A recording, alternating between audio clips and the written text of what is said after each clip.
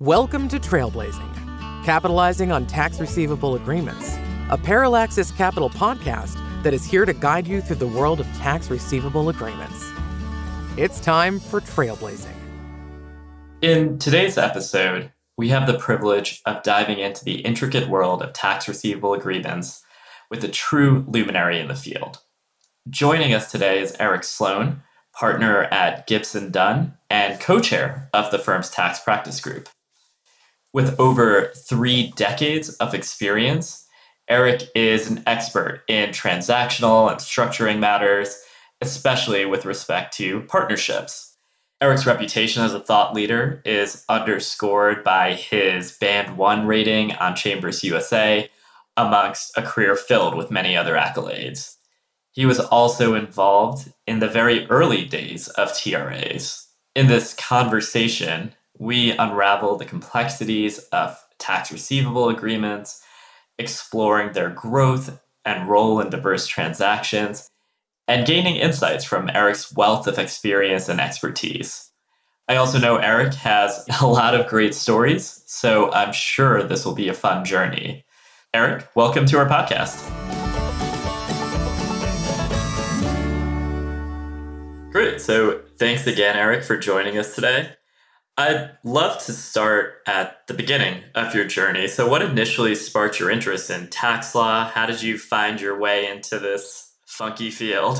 Well, it actually started because I thought it would be a good way to effectuate social policy. It's something that Congress does from time to time, incentivizes behavior through the tax code. And I just thought that would be an interesting way to blend my interest in social issues with my interest in finance. So that led me into tax. And then in law school, I went to the University of Chicago for law school, and there was a really fabulous tax professor named Wally Blum, who was a real titan of the field in his generation, helped craft the modern income tax. And I heard he was a great teacher, so I took the class and just sort of kept going from there. Got it. And was there a particular kind of like social goal that you were maybe focused on in those early stages? Was it like cigarette taxes or something like that? It was really much more about redistribution of wealth and redistribution of income from people who have a lot to people who, don't for all sorts of historic reasons. And then housing as well. I've always been interested in housing. Got it. Have your views changed on any of those matters? Especially, housing is certainly one where I feel like this has been a very ongoing debate. Redistribution as well, but... Yeah, I think for a while I became convinced that the tax code was actually a bad way to do what I was originally interested in, just because of the complexity in using the IRS to do something that perhaps should be done differently. But I'd say much more recently, in looking at what's going on with Pillar 2 and the way the U.S. continues to use the tax code, and just thinking about the transferability of tax credits as well, and continuing to put the IRS in the middle of all of that. I think that using the IRS and then accounting firms through the audit function, which is tied up with tax as well, to enforce and essentially police what could otherwise be the wild, wild west. Maybe my much younger self was right for completely wrong reasons, but was right in that the IRS and pulling in the accounting firms to help police things as well, like the IRS recently did with Ricks and REITs claiming losses.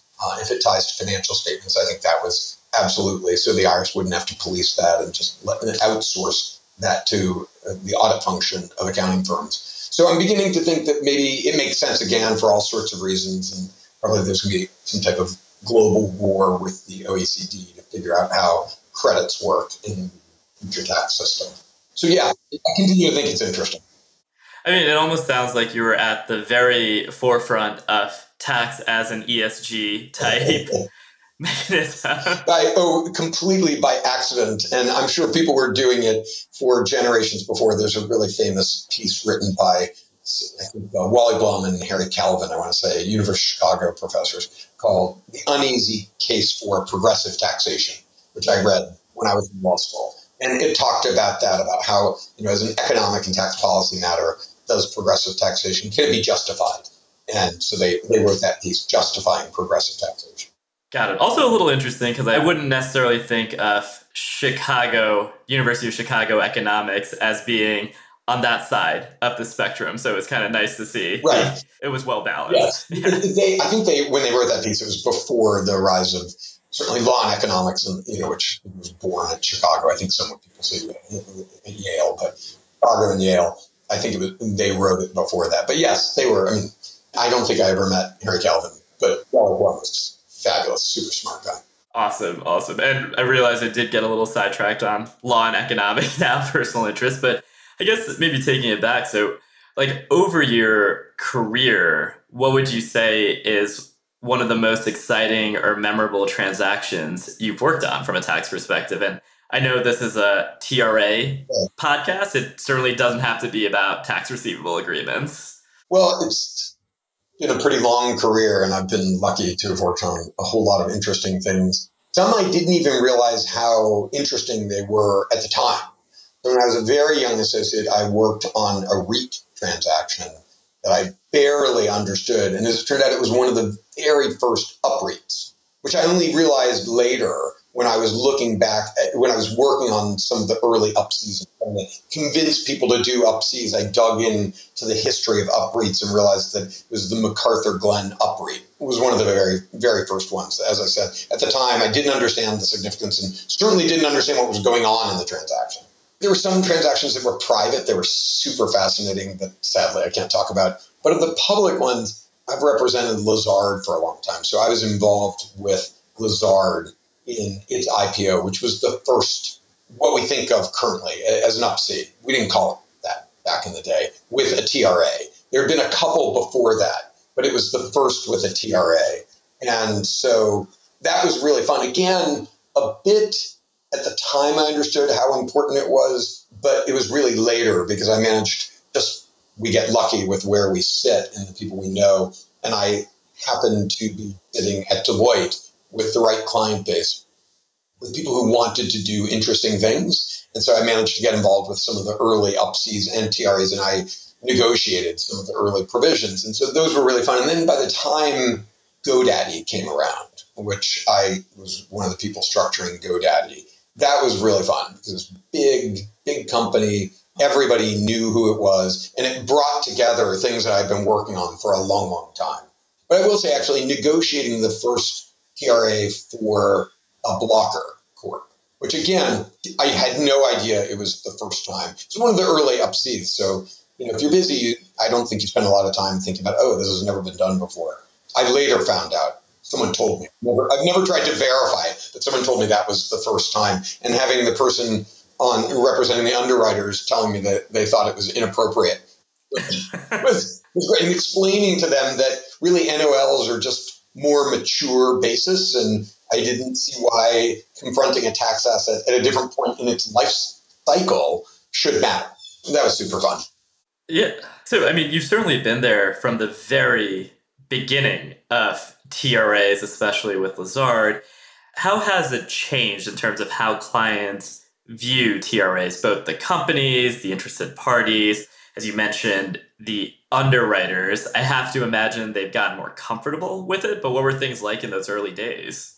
Well, at first, with Lazard, as I was saying, I did not propose the TRA. Lazard and I had essentially worked through the UP-C structure, but it was absolutely Goldman Sachs that suggested the TRA. I remember when the company called me and said, there's this thing that Goldman had proposed.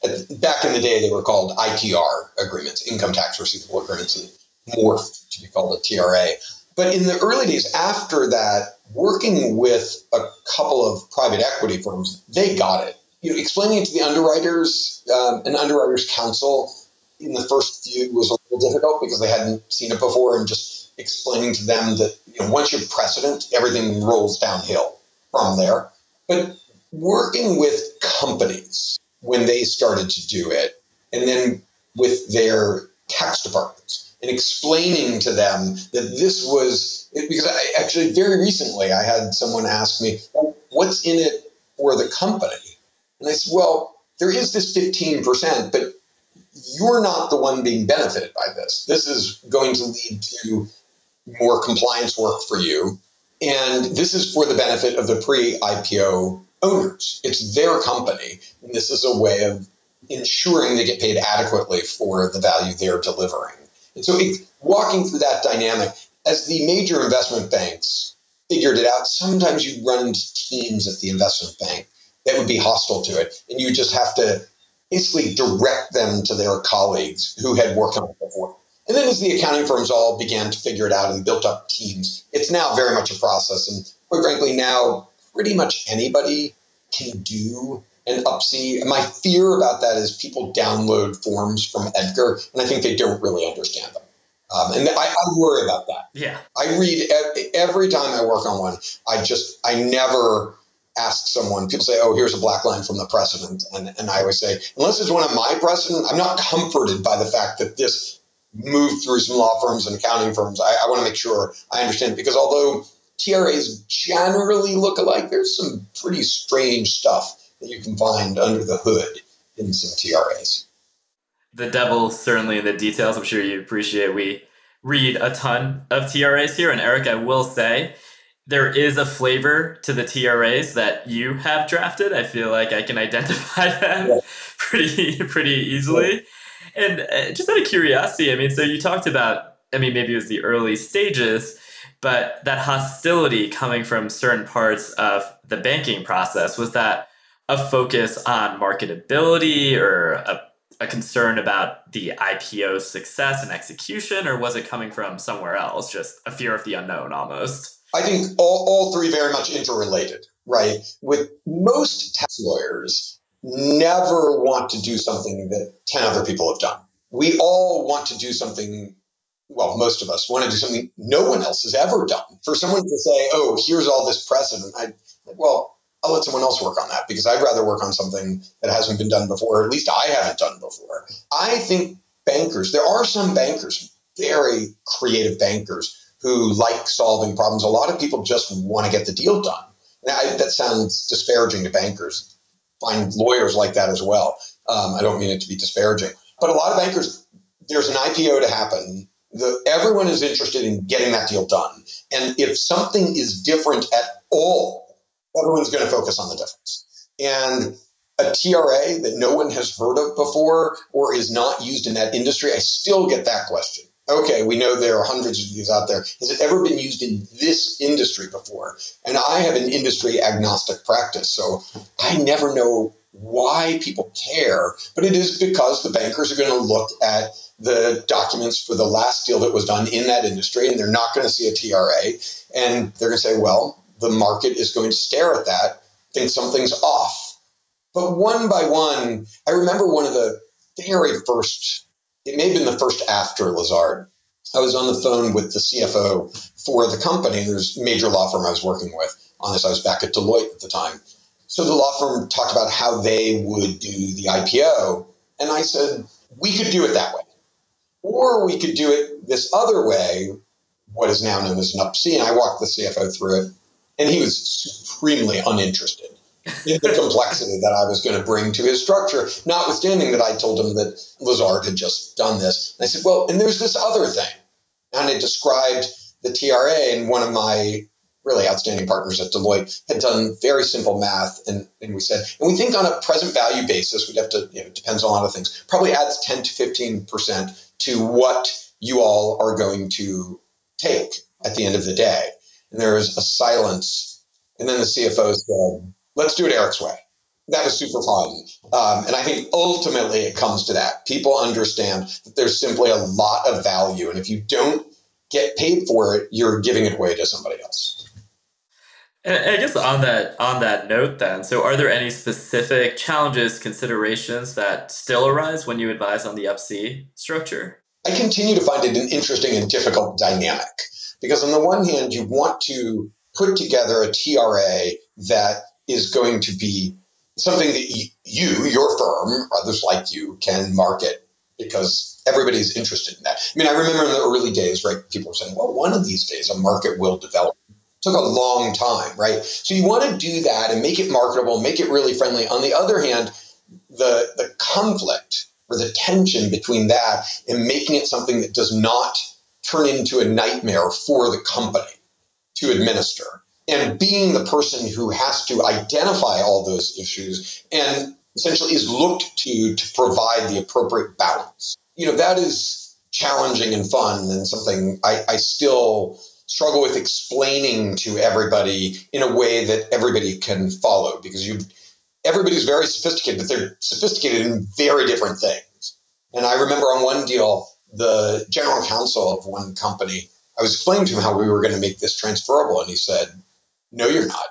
And I looked at him and said, "Well, here are all these good reasons." And he said, No, I don't care. I don't want 100 people holding this thing because I can't do that. And so that's where we began to limit. It was in that deal. We limited the number of transferees, and that can get extremely bespoke in who can transfer to how many people and how many times, and what access do they get to, to the underlying rights in the agreement and the like, which I'm sure you know better than I do. Yeah, and with all things, I view that as effectively a balancing. It's not ideal for anybody if the TRA goes from 50 holders to 1,000 holders. So certainly sympathetic to that, but also it's challenging in terms of liquidity then. Right. And explaining to someone who I think should be the TRA representative why they would ever take that on. Yeah. How are they replaced? There are all these different decision points in every agreement, but in a TRA, there are just so many different decision points that when you first read a TRA, you'd never think there's any significance to those points. I guess, where do you see TRAs going from here then? The market's grown substantially in the last 20 years. What do you think the next 20 years will look like? And I'm also thinking back to how you push these into blockers and things of that nature. Where do you see it growing? With the reduction in rates, they're less valuable. And Up-Cs, I think people now understand Up-Cs for the most part. This is something we tried to explain to people back in the day, but are largely transitional structures rather than the permanent state for a company. Not saying they couldn't be. There are all sorts of good reasons to maintain the partnership beneath, but I think most people think that over time they go away. I certainly think in the Up-C, there's no reason for them to diminish. And the tax assets, and that's a term that we sort of swapped out early on, the tax assets, they're now so all-encompassing. I do think people are beginning to pay a little more attention to how far removed from reality the tax benefit payment is, right? Because there are all sorts of notional calculations taking place. And I think I think over the next handful of years, people are going to focus on that and making sure that a public company is not paying for more than it is actually receiving as a result of notional calculations. But to your point, I don't know how much they can expand beyond the Up-C. There are distribution TRAs. People use different terms for those. But I see, even in private transactions, just the fact that TRAs are out there, they're pushing the private market as well. And that's episodic in private M&A when people pay for tax assets. But just having that out there as something everybody knows about makes it difficult on the buy side to just say, no, we're not paying for anything. And so you typically see at least a discussion. Oftentimes buy side will say, we took that into account. That's in the price. In the price we paid you is the value of the tax assets. Please don't ask for more. But it encourages the discussion. Definitely. Where do you see, do you have any thoughts on where the secondary market is going for TRAs? We're certainly biased on that question, but always curious. Yeah, I've worked on a couple of those. I think that especially in the private equity space, people don't want to hold these things forever. So I thought from day one, and I continue to believe that's going to be the most fruitful place, is private equity firms that want to exit, wrap up funds. Private equity firms don't like to have funds sitting there holding very little. And so just being able to say to people, you can exit. I know that companies really like to buy them in, which doesn't work as well for you all. But I know that companies have a keen interest after some period of time in just saying, it's enough. There's not enough value here, so let's just terminate them. I can't really comment on the litigation. I'm not involved in any of it. Some of the things that I read just don't resonate with me at all. But I do think that they are a damper on M&A. And so I think that right, wrong, and different. I mean, it's just a reality. If you're looking at a company that you think is worth $100, but it's got a TRA liability of 20, you're not going to pay the equity holders 100. You're going to pay them 80. So I think that people are focusing a lot more on that, and how that impacts TRA in the secondary market, I'm not sure, but I think it will have an impact on the secondary market, because it is awkward for companies when they have people holding the TRA who don't hold equity. It would not surprise me to see more flexibility built into TRAs in connection with third-party M&A transactions. I don't know how that would affect underwriting, probably not terrifically well. Yeah, we're certainly not in the M&A arbitrage space, but realizing no specific thoughts, or unable to maybe give specific thoughts on the litigations themselves, but do you see any other major challenges in the TRA spaces today? I don't really. People seem very familiar with them. The accounting firms have built up groups that can sort of figure everything out. I mean, I remember, again, in the early days, getting a friend of mine to actually do the TRA calculation. He was in another accounting firm. That was a lot of work, but now they're geared up for it. And the documentation, as I said, there are differences here and there. So it just seems to sort of move along. So I'm sure there are challenges I'm not thinking of. That's one of the things that keeps what we do so interesting, but not really. Other than just thinking about what assets and how do you this is actually one interesting thing I think that I haven't seen a lot of people talk about is protecting the TRA holder from restructurings. All sorts of companies can do all sorts of things that can reduce their tax liability, making TRA less valuable. And, I've worked on a couple where we didn't prevent restructuring, but we essentially said, this is the company. And if you do something, that's fine, but it's not going to affect the TRA calculation, which then makes it less interesting for the company to undergo, not uninteresting entirely, but less interesting for the company to undergo a restructuring. And so I think that, and I've worked on a few things where I think the TRA holders were surprised that things could be done that would denude the TRA value. So I think people are going to be focusing on that one. Definitely. And I guess just shifting gears a bit then, on a more personal note, what would you say is the trickiest part of your job today? Well, that's one of the great things about being a tax lawyer, right, is so much is tricky about it. There's the aspect, for example, with partnership tax, I mainly focus on slowing down and making sure that I'm not missing something, because I know Subchapter K really, really well. But the danger in once you know something really, really well is thinking that you know the whole thing and that you won't misapply it. So slowing down. But I'd say having moved from an accounting firm to a law firm, the practice is simply broader. For every individual lawyer at a law firm, you're just doing more different things. And so making sure as you move from task to task that you're giving everything the appropriate level of focus. I have always found just the pausing and thinking and making sure that I'm not moving too quickly, for me personally, the most challenging aspect of the job. And again, it's one thing I really like about it. Technically, right now, the most challenging thing, I don't know if that's where the question was going, is absolutely CAMT in Pillar 2. I mean, I hope CAMT dies a quick death because it's Pillar 2 is going to be coming upon us. And so technically just dealing with that and think about how that's going to impact M&A and just regular planning for companies is definitely the most technically challenging.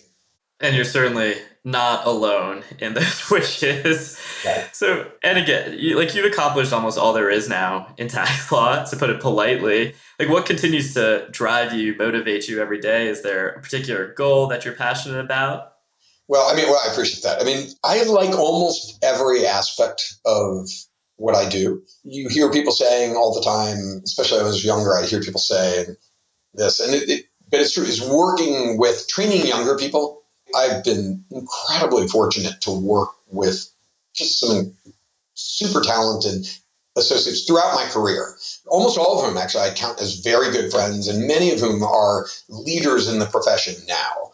And that's really just fun. When you're working with someone, you've been working with them for a few years, and all of a sudden you hear them say something, and you hear echoes of yourself and echoes of people who trained you. Yeah. Someone you've trained, but they say it in a different way that's actually better than the way that you would have said it. Or when a corporate partner of mine says to me, yeah, we want your associate, we don't need you on this call. I mean, that's success. And at this point in my career, that truthfully, it means everything. I know I'm very technical and I've been really lucky, but that right now, that really means everything. And helping my firm, all law firms are changing and trying to reach goals, and helping the tax practice at my firm lead the way. We like to think we're leading the way for what my firm is seeking to accomplish. It remains fun. Got it. And I'm sure those associates are pretty lucky to be under your wing in terms of training and experience and everything. Well, one of my associates said to me, working with me many times was like working with a trainer, that you wake up in the morning and you're like, oh, really? But then when you're done, you're like, I'm so glad I did that. So I think he's probably right. I mean, I'm incredibly demanding, but expect a lot of myself. And so I want to pass that on. Maybe not immediately after, but when you look back on it in a day and you're a little sore and you feel the better for it, it's probably a good feeling. Exactly. And hopefully we can close with our standard lighter question that I always like to ask. But imagine you've been granted the ability to time travel for just a day. When would you go? And if you're choosing to meet your younger self, like what piece of advice would you give them or to somebody else in that time period? Well, yeah, I mean, keeping it light, right? I mean, truthfully, I'd love to go back and see what my wife was like as a young teenager. Because I met her, we were both in our 30s when I met her. And so we didn't really, it's not like we met in college and grew up together. So I'd love to just sort of be around and watch that, just because she's wonderful and super smart. And I'd love to see how she interacted with other people at that age. If I were going back and could talk to my younger self, as wonderful as my career has been, and I went directly from Northwestern to the University of Chicago Law School and worked out fabulously, I would say take some time off between college and law school. And that's what I'm telling all of my kids. And when I say take time off, I mean just don't go directly to law school. Because as great as it is, it's just such a special time. And you can learn so much. One of my kids just finished college and he moved out to San Francisco and he's an investigative journalist. And I just think that sounds super interesting. He may do that the rest of his life. Maybe I'll end up doing something different, but just take time, because it's a very long career, and taking 3, 4, 5 years and trying other things. That's the only thing I would say to my younger self, as great as this career has been so far. I wish I had anticipated the incredibly sweet response about your wife. I would have tried to maybe time this for a Valentine's Day release. I'll see what we can do on that front. I guess, do you think any of your kids are going to go into tax then, or follow your footsteps in some way? Tax, I would be surprised. I think law, very possibly. My wife is also a lawyer. She's a general counsel of a labor union, big labor union, and represents artists and does a lot of pro bono work. I think they will lean more towards that than towards what I do. But you never know. I was mentioning my son. He's now doing a lot of work with mergers and acquisitions and antitrust, and actually now understands why people find things interesting. I mean, that's one thing I said to them. I said to all of them is they think that people who do what it is we do, because it's all ultimately finance and money driven, that's what motivates us. And as you'll see, there are a lot of extremely bright people in finance. And if it were not interesting, they would find something else to do. So it's nice to see my eldest figuring that out, that it's actually really intrinsically interesting.